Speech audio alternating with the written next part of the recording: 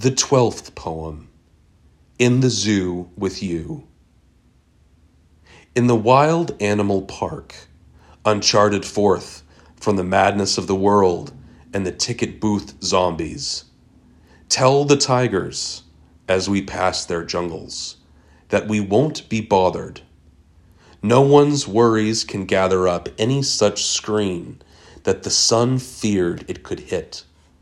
For now that we've stopped life for sightseeing, the animals have ceased their racket.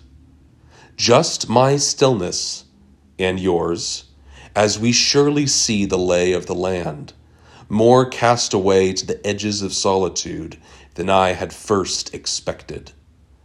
A sort of hush I at once fell in love with. My surrounding tour guides and pets, everyone at our beck and call. I am at the center of the zoo, next to the quiet polar bears, with you.